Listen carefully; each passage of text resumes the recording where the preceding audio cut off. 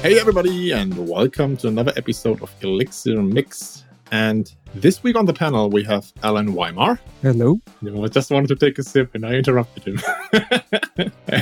We have also Adi Eingar. Hello. And me, I'm Sasha Wolf. We have a pretty much full panel today, so that's pretty nice. And we have a special guest this week, and that is Robert Allen. Hey Robert, Hello. Why don't you tell the audience why you're here and why we invited you and why you have an interesting story to tell? Sure. Hi, I'm Robert. I'm a senior consultant working for a company in Australia called Alembic. We're a boutique consultancy working in Elixir, GraphQL, TypeScript, React. And back in February, I did a talk about Elixir macros, and that was went down reasonably well. And been invited on to talk about metaprogramming in Elixir and some of the pitfalls and why you might want to use it and why you might want to avoid it. Hey folks, this is Charles Max Wood from Top End Devs, and lately I've been working on actually building out Top End Devs. If you're interested, you can go to topenddevs.com/podcast, and you can actually hear a little bit more about my story about why I'm doing what I'm doing with Top End Devs, why I changed it from devchat.tv to Top End Devs.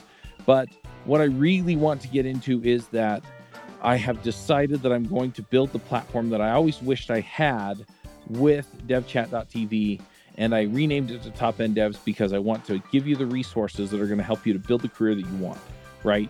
So whether you want to be an influencer in tech, whether you want to go and just max out your salary and then go live a lifestyle with your family, your friends, or just traveling the world or whatever, I want to give you the resources that are going to help you do that. We're going to have career and leadership resources in there, and we're going to be giving you content on a regular basis to help you level up and max out your career.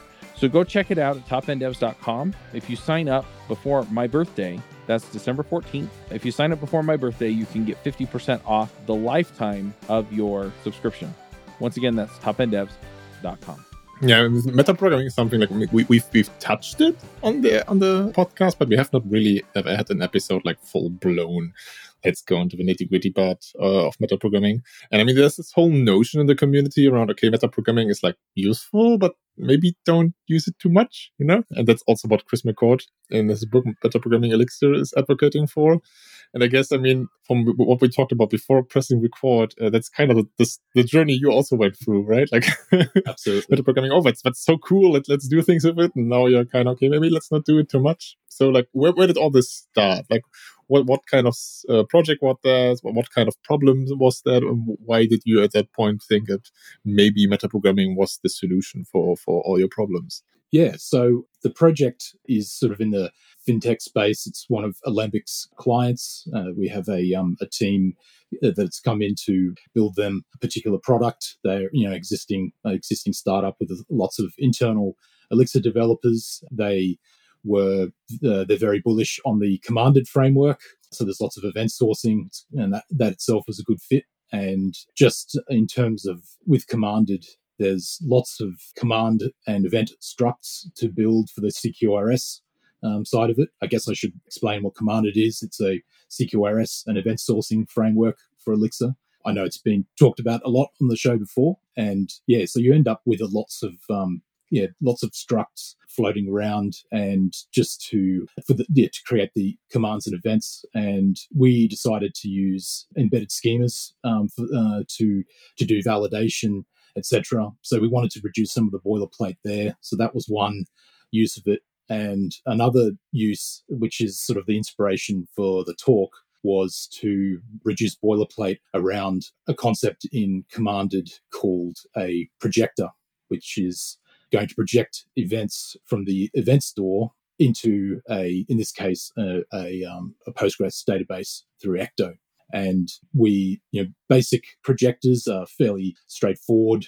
They take events and decide to write, insert or update or delete records in a read model. The idea is you can blow those read models away, rerun all your events, etc. But we also did find a few cases where we wanted to do something a little bit special with our projectors, and it turned out that there was going to be lots of boilerplate involved in building some of these features out. So that's where, having done a little bit of metaprogramming with lots of the, I guess, more general parts of the system, we thought that was a sort of something to explore. And so, went down the path there of attempting to basically implement a whole bunch of functions on slightly different data from a data structure, rather than having to hard code all the functions.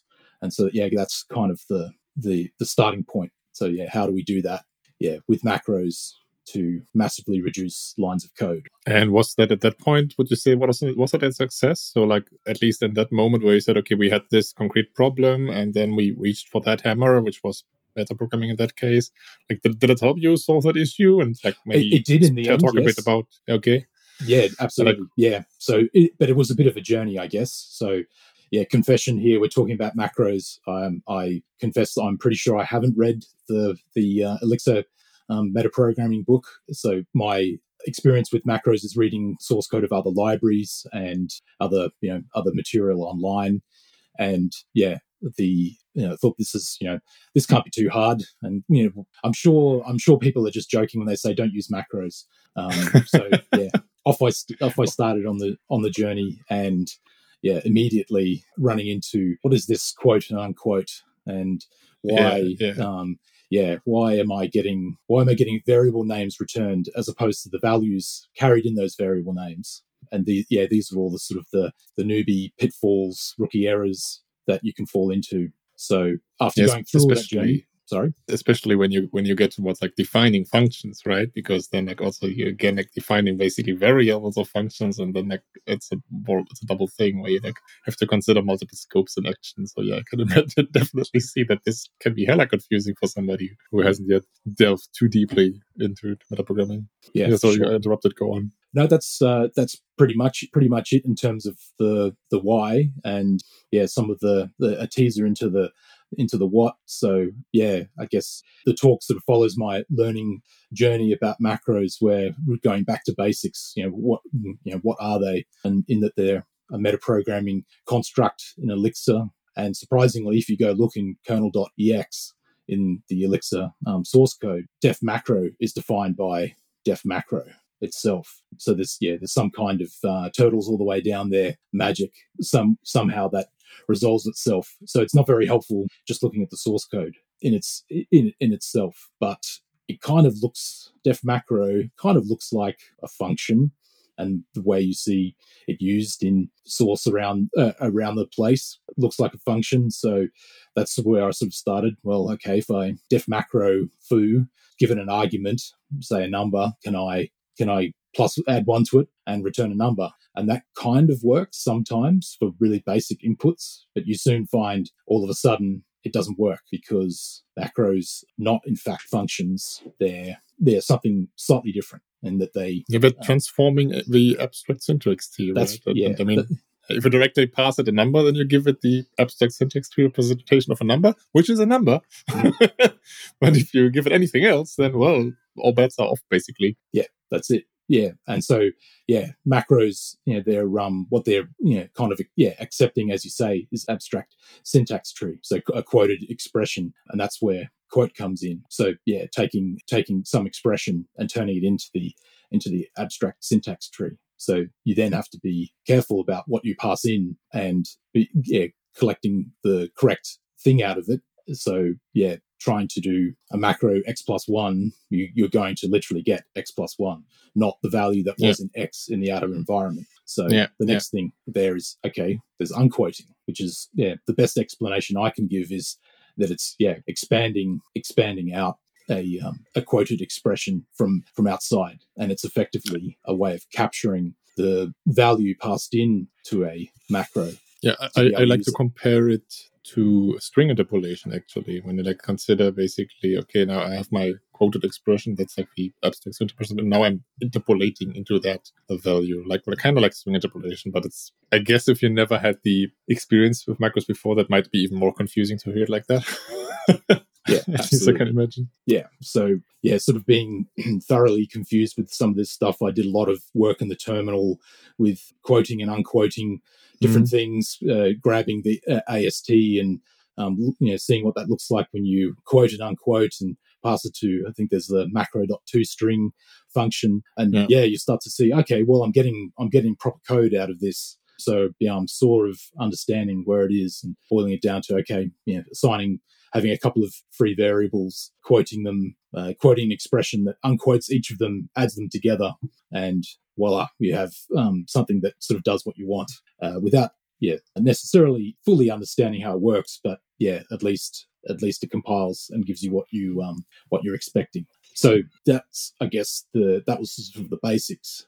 The next step in my journey was, okay, well, how can I adapt this understanding to doing something that I've seen, in source code elsewhere, where, there's macros are used to define functions that magically appear in your modules. And that's where using comes in. So there's a discovering, or at least understanding the use directive keyword in Elixir, and understanding that's actually a special macro underscore using underscore. I don't know if there's a special name for that, but that's a special macro that if you put that in a module, use that in another module, you magically get a whole bunch of code injected into the user module. And I mean, that's a kind of, especially for people who maybe come from like a bit different background, like in Ruby, that's like, I guess, like the bridge being built there, right, with like metaprogramming in Ruby, or like if you include modules or whatever, like that, also code get executed in the context of original module.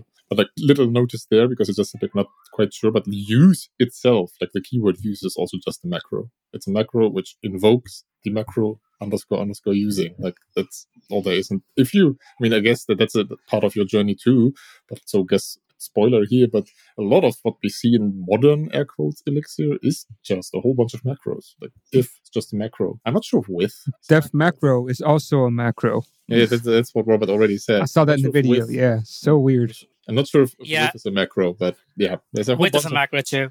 Yeah. I think I do want to touch on that. Def macro is a macro. It's really cool because you'd be like, okay, def macro, how does that work? So Elixir is bootstrap, right? Like the kernel module gets compiled twice. Once as part of the bootstrap, and once after the kernel module itself is compiled. So if you look at the kernel module, they're importing something called Elixir Bootstrap. That's a module that defines def macro, which is used inside kernel to define def macro. So while Elixir is being compiled, the def macro that's being used is defined in Elixir Bootstrap module. Is that like a lighter version then of def macro? Yeah, it's only it's all in memory that's only supposed to be there until the bootstrapping is done, and then the kernel gets compiled when bootstrap's flag is set to false, and then any other module using def macro from there on uses the kernel version of def macro. That's why at the top of kernel they say import kernel except def macro. Why are you importing kernel in kernel and not importing def? So you could use Elixir Bootstrap's version of def and def macro. It's really weird, but that kind of allows them to be like 90% bootstrapped. That's pretty neat. I would love to get like the story there for like how that was envisioned. So like getting like how was like the thought process and like the steps which led up to Elixir basically compiling itself. That would be interesting. So I'm guessing that must be written in Erlang then, I'm guessing, right? Because this can be part of... I'm pretty sure it's Erlang, yes. So it's because Bootstrap, by the time you don't have access to Elixir. So any pre-bootstrapped modules have to be written in Elixir. They are like all atoms. They're not the Elixir modules. Okay. One note, like it's a bit deraily, but you just said, Robert, that you haven't read the metaprogramming Elixir book, right? I said it multiple times on the show again, but like it's so slim. Like it's less than 100 pages. And it's definitely worth the read. So I can only wholeheartedly recommend this. So everybody who's like even remotely interested in metaprogramming, this is like a thing you can read in like 2 hours on the couch. It's like seriously, there's so much wisdom in here. I have it in my hand. Also, someone wants a newer metaprogramming book. My book is coming out in 3 months. It's got a metaprogramming chapter that's 80 pages long. So enough self-promotion, I guess. Okay, but you were saying, Robert, like, okay, I mean, then there's like this use and using, which is injecting code, right? And we kind of went on a tangent about like lots of things Elixir being like macros down under the hood. But yeah, so I guess that's what you opted for in your case, to say, okay, now we maybe want to have our own flavor of projectors, and so let's use this magic use. Yeah, that's right. Yeah. So the UZ, the module that's defining the using macro in this case, is implementing a lot of the things that you would have in a normal projector, and those things will be enumerated across some data and then injected into the user module. Yeah, that was kind of the intention, and having seen at least the sort of the much more typical use case, and the use case that we actually did develop for our embedded schemas, where we just want to have a couple of convenience functions on every one of these embedded schemas. I thought, well, okay, that's doable, but can I, rather than having just one version of a particular function, have multiple function clauses with different pattern matches, and those pattern matches coming from some data structure that we define, and then being able to say the user module is some kind of instance of this special projector. So yeah, you can sort of see where this is potentially going, and it is getting into that territory again where people warn you off trying to re-implement object-oriented programming with macros too much. There's a bit of a sort of an inheritance hierarchy kind of thing if you squint. But yeah, that's kind of where we wanted to take it. And so yes, the next step there was, okay, I know how to make one function. How can I enumerate multiple functions? And yeah, that was where the backfiring of from the sort of the subtitle of my talk, which is Busting Boilerplate Backfires, came into it. So, learning sort of some of the fundamentals, at least, a particular viewpoint of the fundamentals was one thing, but doing something a little bit off the trodden path was something else entirely. And so the sort of the first step there was, okay, well, inside my def macro using, I've got I know the data that's going to say, it could be module names or some other kind of atom names that I want to use as one of the arguments to a function with multiple clauses. So if you've got atoms A, B, C, I want def foo A, def foo B, def foo C, and so there's those three clauses. How do I get A, B, and C into the macro? So, well, it's a list. Let's do some, just loop through with enum map or enum each.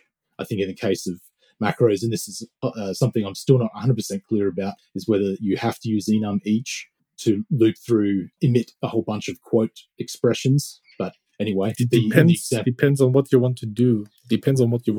Like, if you, for example, want to define a whole bunch of functions, you can do both. Like, you can do each and map. I think you can always pretty much like do both in that case, because like on the body of a module, like if you do def, like the def itself, like again, is a macro, and it like registers a function definition. Like this is basically a side effect, so that works. But if you in all other cases to like even have, if you are transforming something into like AST into code effectively, right?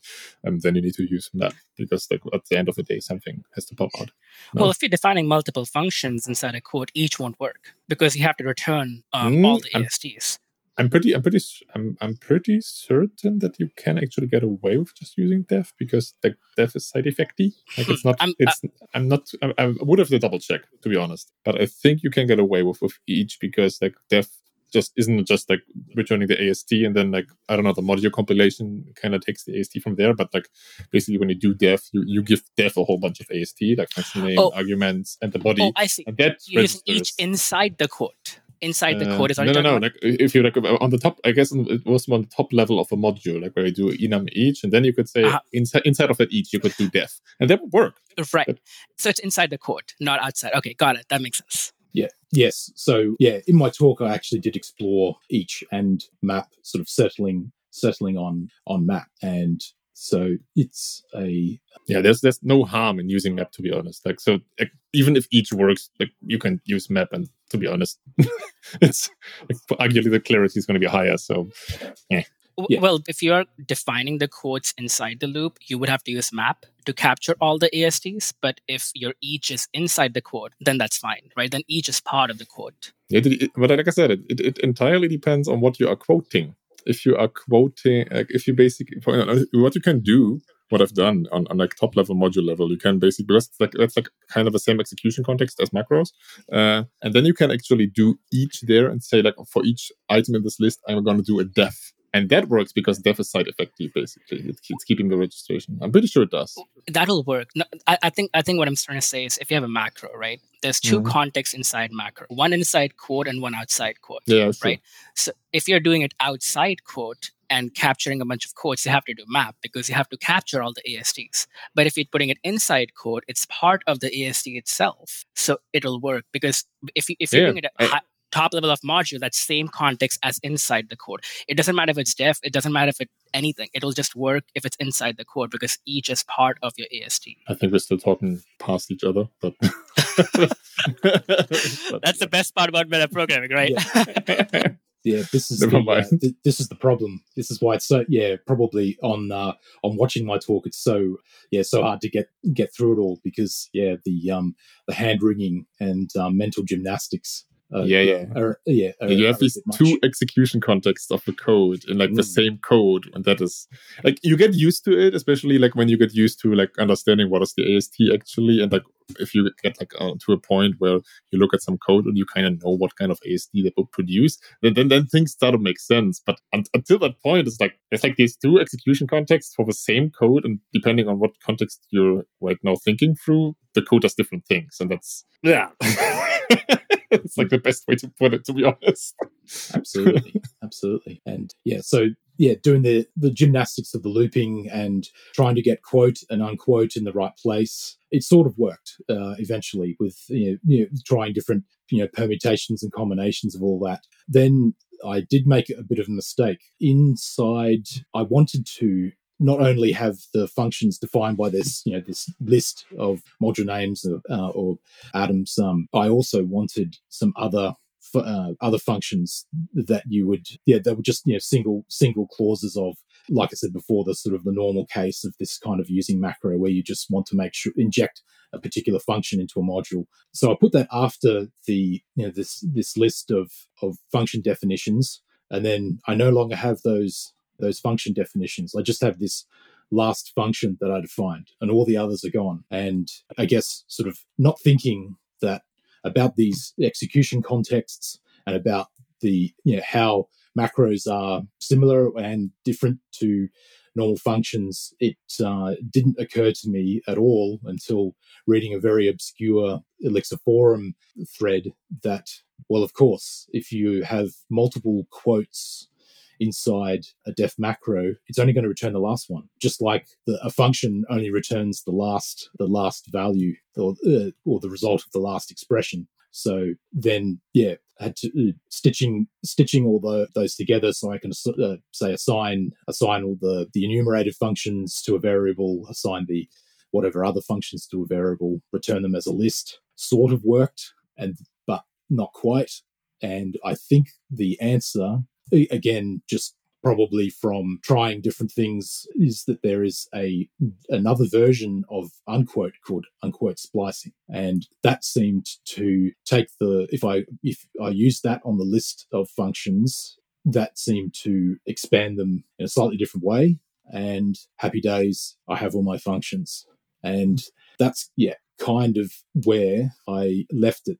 Everything works, got all the functions I need, and nicely boilerplate free. But yes, it was a journey, and yes, I wonder, is it worth it? You have to wonder whether it's sometimes worth the effort. But I guess next time, if I need it again, can go straight to the end. A question: would you do it again with macros if you had to make the same decision again today?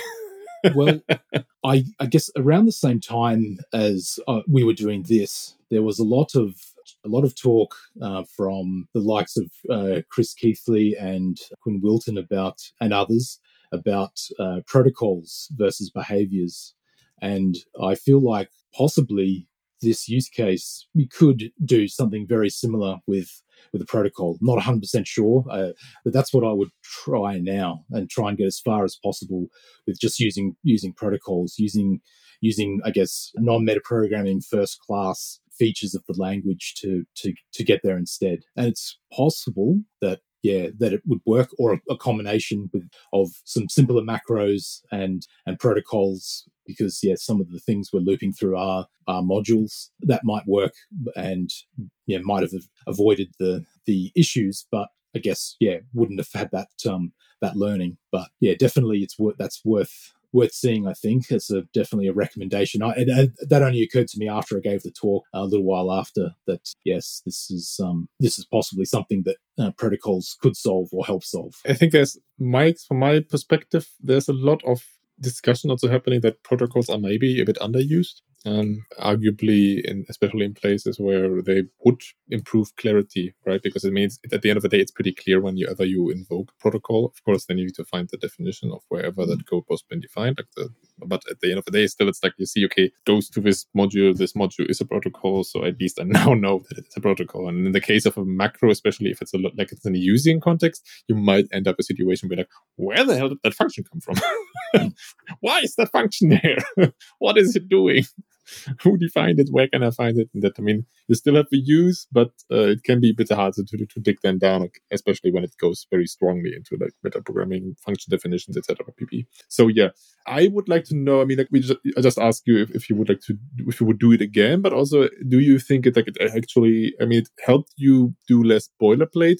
But would you say it increased clarity? Like it increased clarity in the context of now it's only the code that matters in those modules? Or was it also a situation where maybe you then figured out, okay, it's something I always have to explain, for example, to new people joining the code base, right? And it's like a bit of a mental overhead, and maybe just writing out that boilerplate would have been easier to understand. So what is your take on that? Yeah, it's an interesting question. The particular use case here, there are some things, probably some orthogonal issues that make this whole feature a little bit complicated anyway, regardless of how we sort of implemented it, in that we have about three for each one of the I guess these modules that participates in this meta projector. There's a projection, and then there's a couple of core common projections as well too. So there's a bit of a loose relationship between some of the projections in this particular feature, and that would have that is confusing anyway. So taking people through that sort of makes it probably almost the same. And I sort of think about implementations like this as a bit of it's the analogy of like a waterbed. You push down one part of a waterbed, and the rest of it all rises up, and you decide where you're going to push down and put all the nasty stuff so that everything else rises up and is kind of nice. So the modules that use this macro module are relatively clean and not too difficult to explain in their own right, because some of the detail is just hidden away. So I guess an implementation detail of projectors is they return an ecto multi. This meta projector is just taking an ecto multi and doing some special things with it. And so the interface for someone writing a new one of these using user projectors is basically copy and paste from the next one and putting in there the custom logic. So I think it is worth it.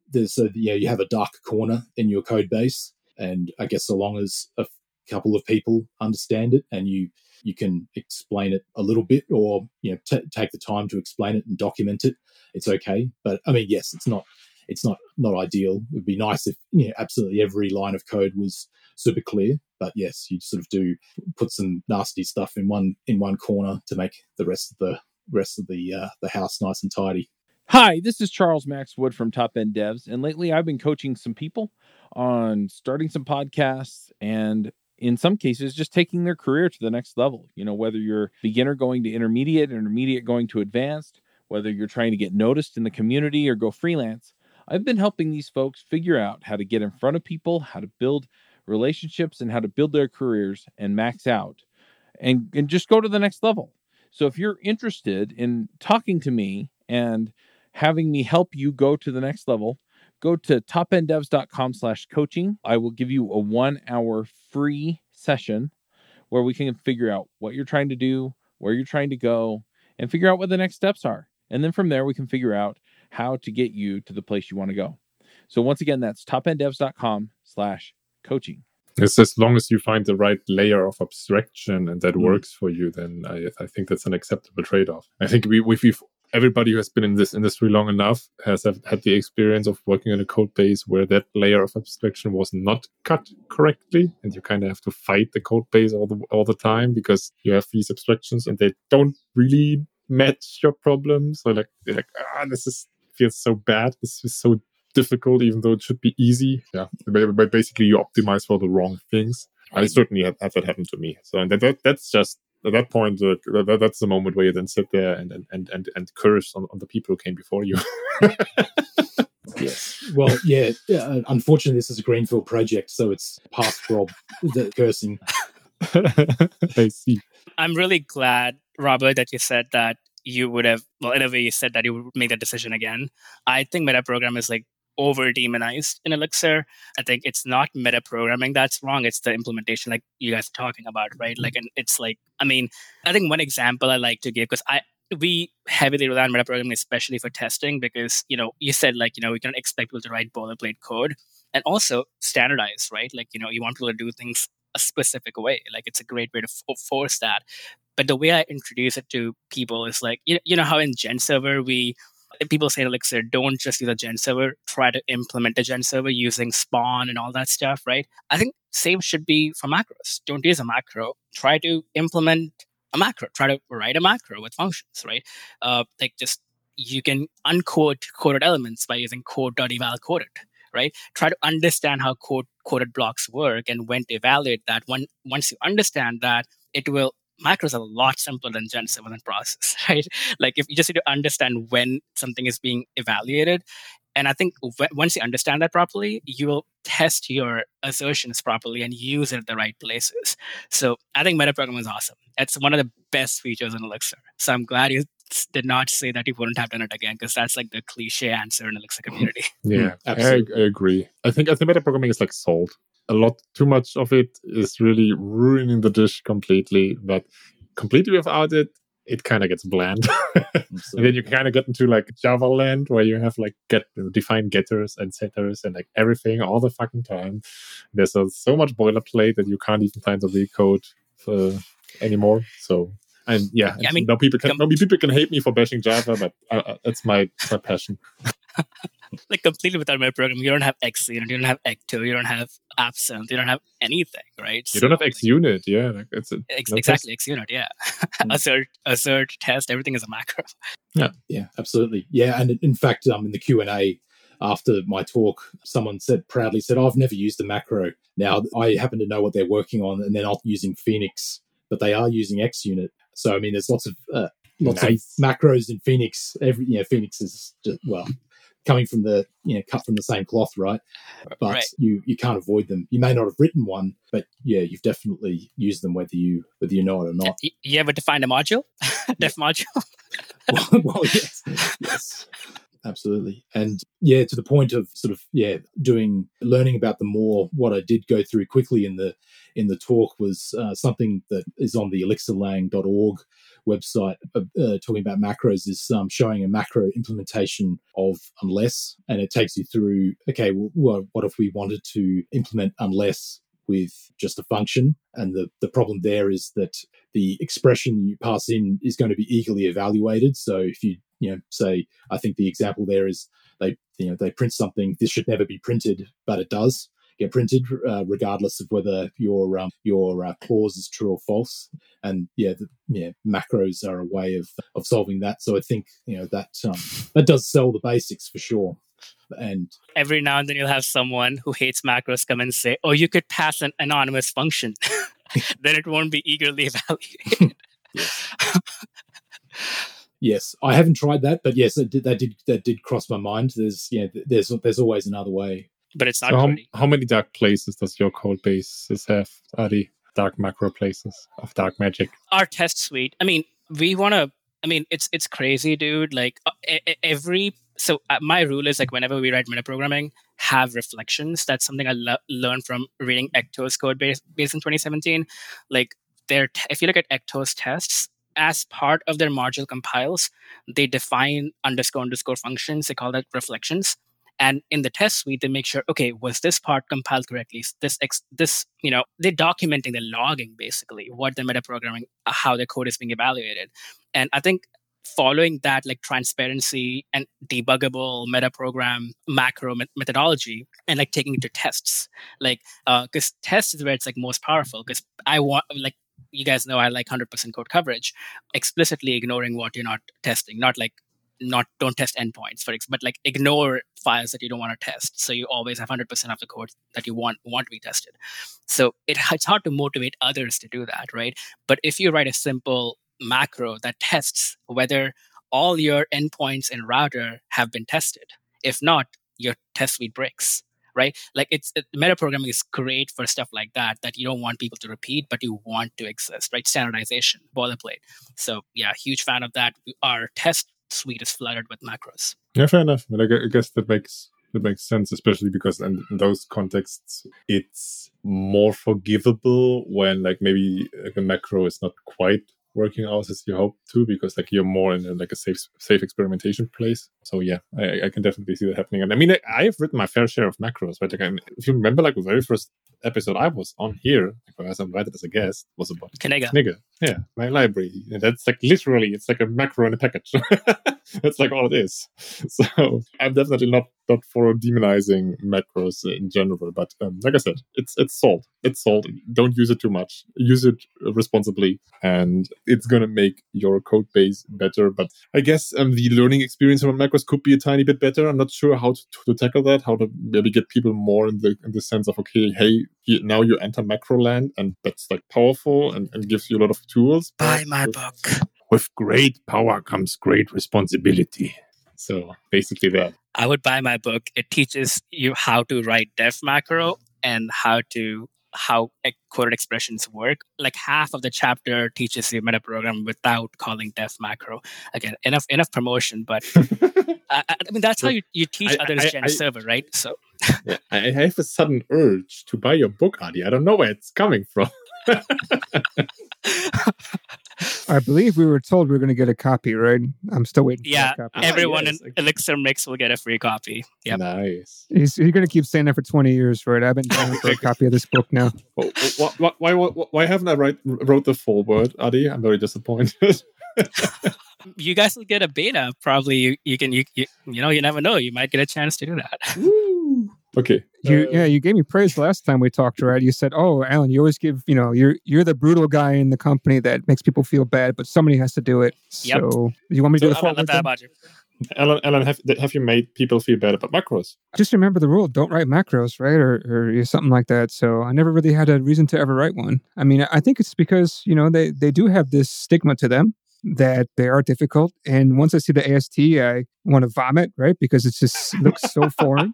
It looks very foreign, right? So it kind of blows you away, and you're like... Little fun fact, if you like the AST and like the way in Elixir you can basically express anything as an AST and you can transform anything, it kind of makes Elixir a little Lisp. Yep, true. Exactly. It's true. And I guess like it's like a weird realization, because I've written some Lisp because I used to use Emacs. I have since and then migrated away from that. But like Lisp is a thing in of itself. Like I don't even want to assign any kind of value to it, but it's definitely an experience. Yeah, any language that has a native representation of AST is a Lisp. Yeah, pretty much, I guess. And especially when you kind of like free transform it, because that's like one of our big selling points of AST, of Lisp, right? That you can write Lisp to write Lisp, and the same is true in Elixir. You can write Elixir to write Elixir. Yes, so I did mention that property, homoiconicity. I don't know, is it strictly homoiconic? But I guess if you're asserting that it's a Lisp, then I guess it probably is. The AST part has to be. Can you define myiconic for our listeners again? That is a homoiconic is a property where code is data and data is code. They're one and the same. So yeah, code is basically a data structure, and data structures can represent code. And yeah, you can see that when you quote an expression and you get AST out, that it is in fact is an Elixir data structure. Yeah, I think, that holds true for Elixir, except for some very specialized forms, right? I mean, there is literally the kernel special forms module, and that is then, as the name says, special forms. Those are not necessarily written in Elixir with like the same tools, but it's like a surprisingly short list of things. It's a surprisingly short list of things. A lot of daily building blocks Elixir developers use are just macros, and you build using the AST and transforming it into other things. You should see Alan is like, these people are saying smart words. Yeah. I don't know. I think now I have to start playing with macros, I guess. I had that book for forever, and I haven't cracked it open yet because I haven't had a need to write a macro. It's again, it's so short. I have it in my hands right now. I'm holding it in the camera. It's old man. I have a digital copy. Smaller, Nobody uses paper copy anymore. But then you can't make coffee stains. I have coffee stains on my book. If you can't put it on your bookshelf, it's not really a geek trophy then. Yes, exactly. Actually, I mean, I have this book next to my desk. I'm in my day-to-day job. I'm not really much coding anymore. Probably haven't coded in the last 3 weeks, but. Yeah, when I was still very much active coding, like I cracked this thing open pretty regularly. Like every time I basically look into doing some macro-y things which are not trivial, right? Then I crack this thing open because it's so short. You also very super quickly find the place which helps you to do whatever you want to do in that moment. So I've picked it, I think, twice already on this podcast as a pick, and I mentioned it more than that in episodes where we talked about metaprogramming. It's well worth the read. And also, of course, Ali's book, even though I haven't read it. Yes. I think this is getting a meme. Okay, so if you had to distill down your whole journey, Robert, down to a few notes, a few bullet points, and tell those to your past self, right? If you had, let's say you have to distill them down to a tweet and give that to your past self to make it easier. What would that be? I could be facetious and say that I would tweet the link to the Elixir forum post that sort of opened the floodgates to understanding what the problem was right at the end. But in all seriousness, yes, I think probably to read the metaprogramming book, and because it's only 80 pages long, or however long it is, but you can read it in 2 hours, and that yes, that you will tear your hair out, but it is worth the journey. And yes, probably getting just a little give myself a little tip on what quote and unquote do. That's probably it. Okay, fair enough. So do we have any demons left to capture or talk about or unleash, however you might want to frame it? Nothing about commanded or CQRS you wanted to talk about? I mean, if we have something new to explore there, and that's the point, right? We talked a lot about commanded and event sourcing. The things that we have run up against with commanded is, I guess, if you're using it for a greenfield project where you're not super familiar with the domain, we did find that we need to sort of evolve our commands and events that are running through the system. And in commanded, creating new commands is fine, but it's dealing with events when you realize, oh, hang on, there's actually probably another field that I need to add to this event, but you have to deal with all the events that have already been committed into the event store. And so do you add a field that is not required, or do you version your events, and then you have to deal with upcasting and making sure that you evolve the system from one clean state to the next. And so we sort of, went down the path of versioning our events. So we just create a new module with if it's effectively the same event, just the same module name with a version number. I'm not sure if there are better techniques than that, but that's what we decided to do, and that's worked relatively well. And another thing was migrations, so doing data migrations with commands and running fix ups. So you need to adjust some data, both in the not necessarily modifying the event log, but run a command that's going to emit an event that will adjust values accordingly to get back to a consistent state. how do you do that in the context of data migrations? How do you do that in the context of running it against a cluster that you can't necessarily get shell access to? So yeah, that's the those are sort of the questions that we've run, sort of sharp edges that we've run into. We sort of have a solution. It's not, doesn't seem totally ideal. It does work, and our system continues to run without dreaded consistency errors or other kinds of errors that can cascade through a commanded system when you get things wrong. Yeah, fair enough. I've worked with commanded, and I've asked myself some of the same questions. I left the project before a few of those were realized. For example, like the whole versioning topic was something we discussed rather early and then decided to cross the bridge when we get to it. But yeah, so I guess command has not yet a built-in best practice way of doing that, right? Like where they say, hey, versioning is going to happen in an event source system at some point, because literally it's about keeping all events, because that's the source of your truth. That's right. Event sourcing, the name comes from. But the command has no best practice guides on that yet. I haven't checked it in a while. So not as of the last time I looked. Yeah, nothing on versioning. But I know that Ben Smith, the creator, has does make recommendations, but they're elaborate versions of the typical answer in software engineering. It depends on your circumstances. Yes. And yeah, we as a team, we spoke to him as well on a video call and picked his brain about a few things. And we did learn a lot there, and that helped us. But yeah, as systems grow, you inevitably reach the edges of sort of what's been documented and what's been standardized. And yeah, that's what we've decided to do. And we have decided we don't use process managers in almost any circumstance. There are, we found other ways of sort of, of having workflows or interactions between different aggregates, etc. So yeah, we've made some decisions there that have helped us.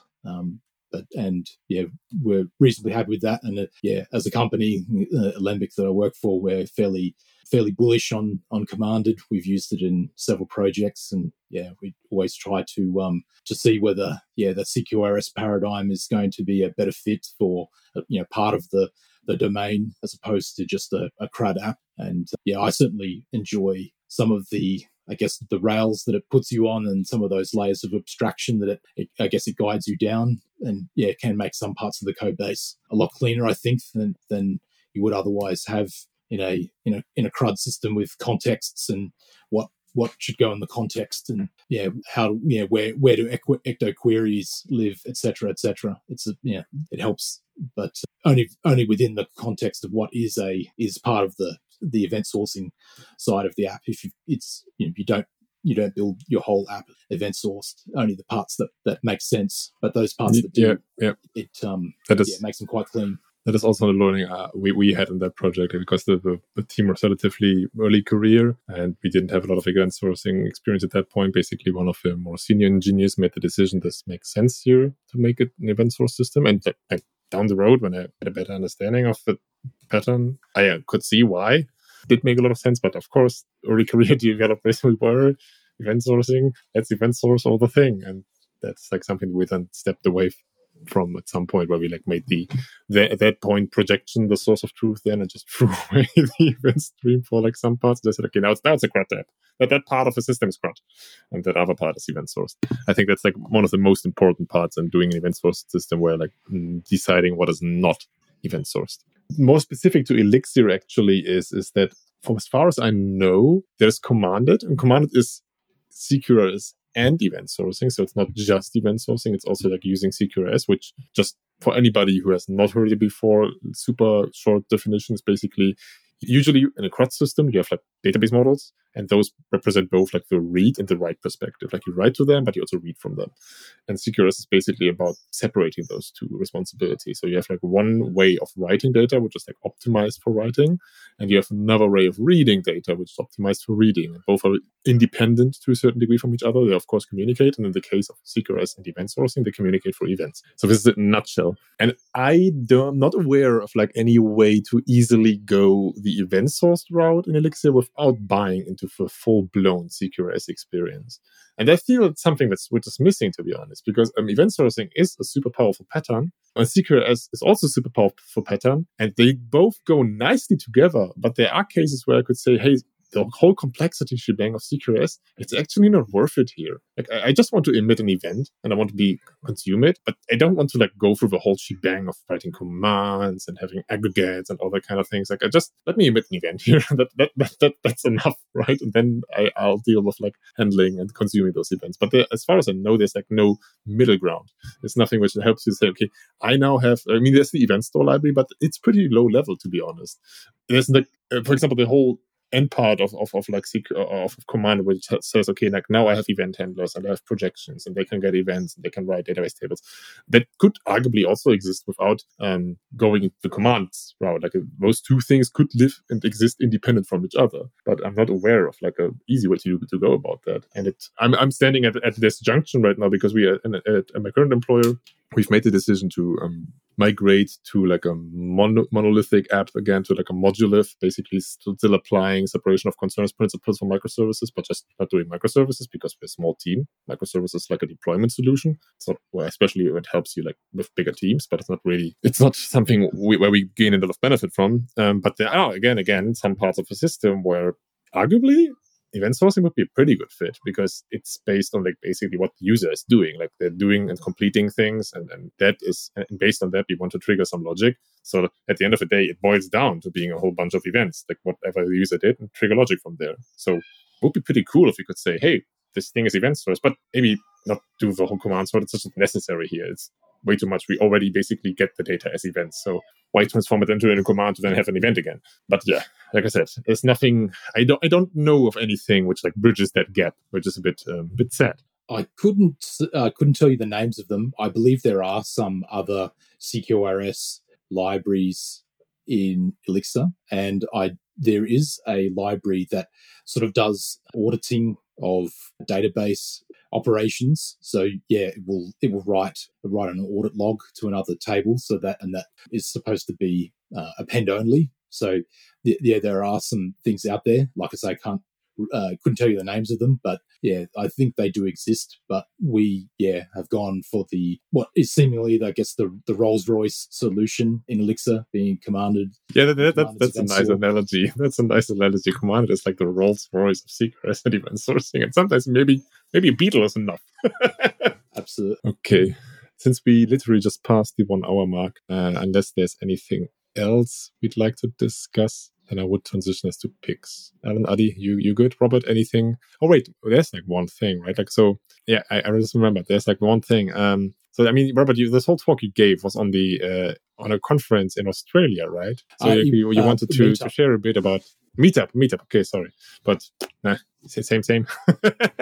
Yeah. So yeah, like how is like a community over there? I mean, it's literally the other side of the world from my perspective. Yeah. So yes, well, it's small but growing. There's Australia has had a reasonably strong functional programming community, but it's mainly been more in the strongly typed arena. A small amount of Clojure, but yeah, lots of Scala, a bit of Haskell, and lots of formal methods type stuff. There's one of the universities here and the CSIRO, which is like a government-funded science organization, research organization, were the ones who developed SEL for Linux, which has a provably secure and I guess memory safe kernel.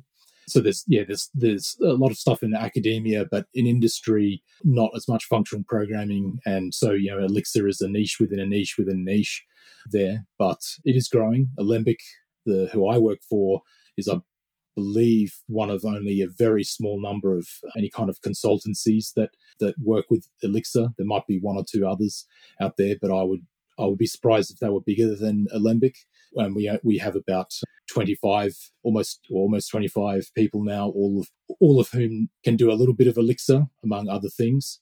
And there's a few companies around that do use Elixir, various startups, and there's some that clients of ours that didn't really mind what it was, and so they have Elixir running. And yes, there are signs that it's growing. And the other interesting thing is my former employer before Alembic was Telstra. It was Australia's largest telco, and there was a small team of about 15 people doing Elixir in there. Back in the homeland, so to speak. So, and that's how I got into Elixir. I had done a talk many years ago on Erlang, but not really used it, but just sort of gave a talk on it to a functional programming group. And many years later, a recruiter contacted me and said that Telstra need Elixir programmers. I see you've done some Erlang. Would you like to apply? So I did, and luckily got that role. I was there for about 2 years doing Elixir and telecoms, and so that was quite good. And it was a definitely breath of fresh air compared to other things I've worked on in the past.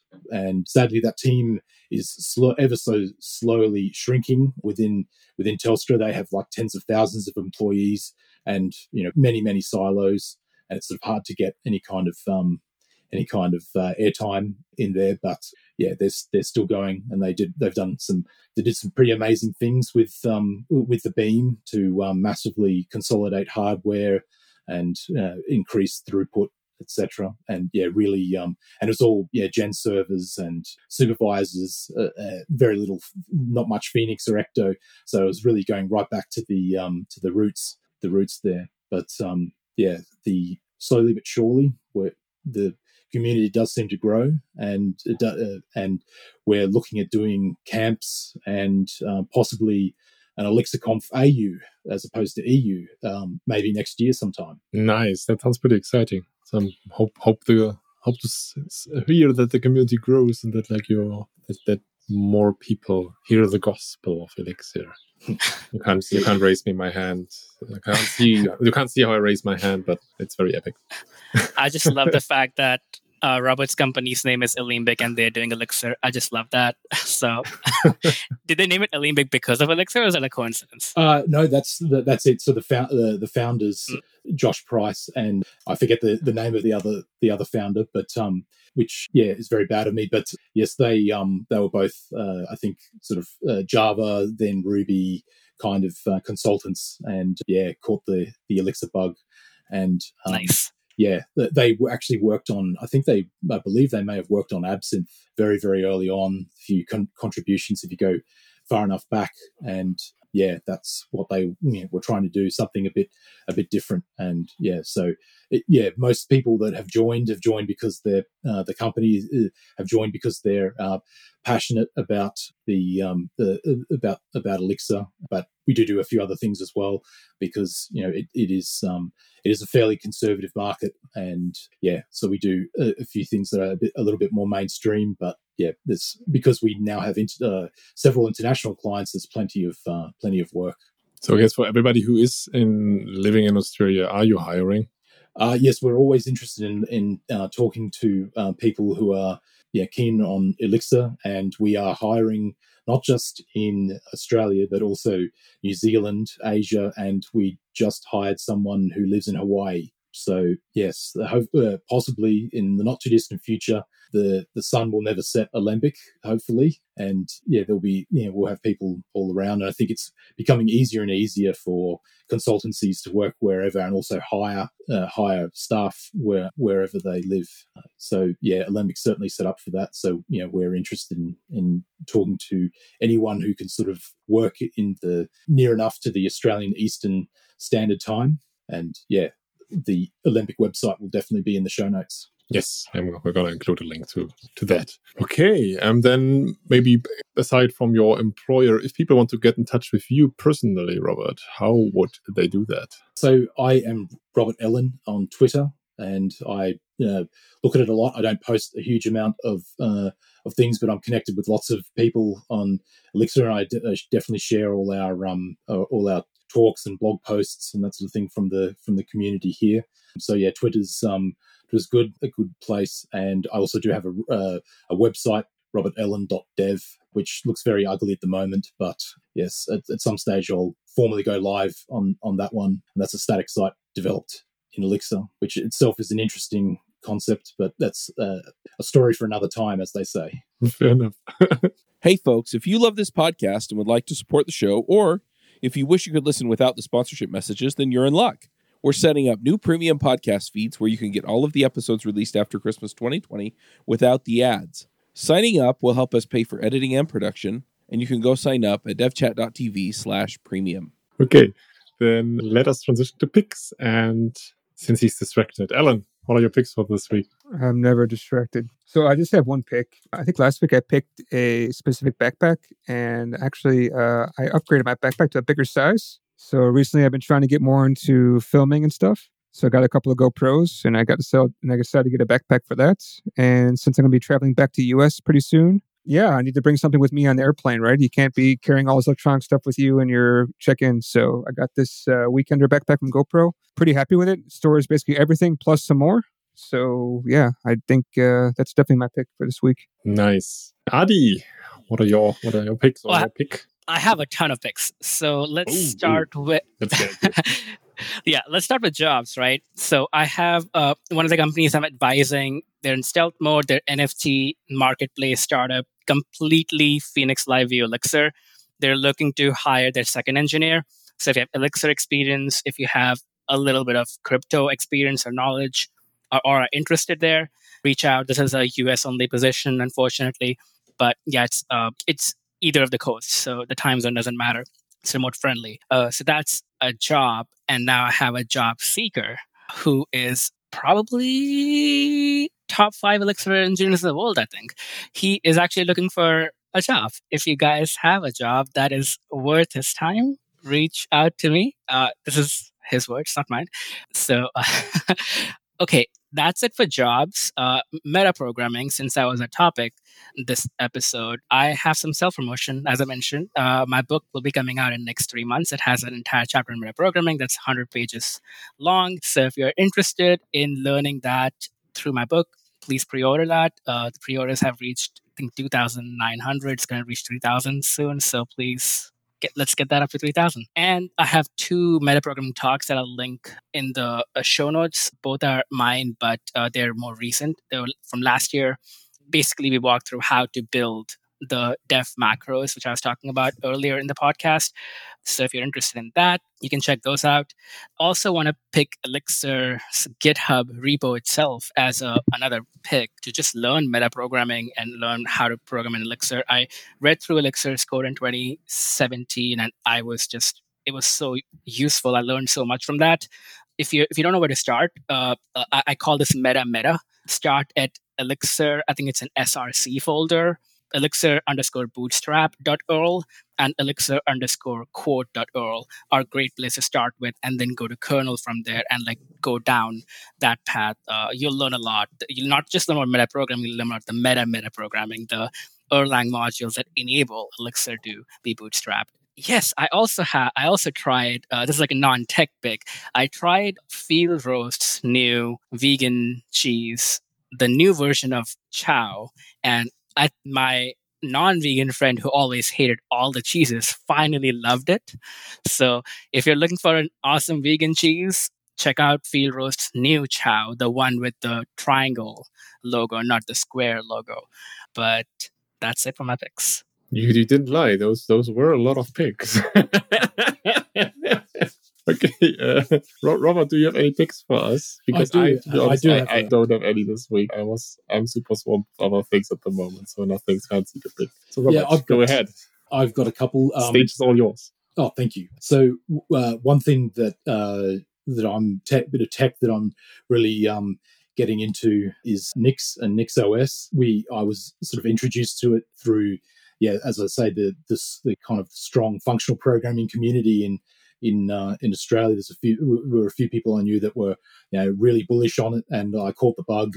I still don't understand the Nix language, and it's very much copy pasta from people's code on the internet.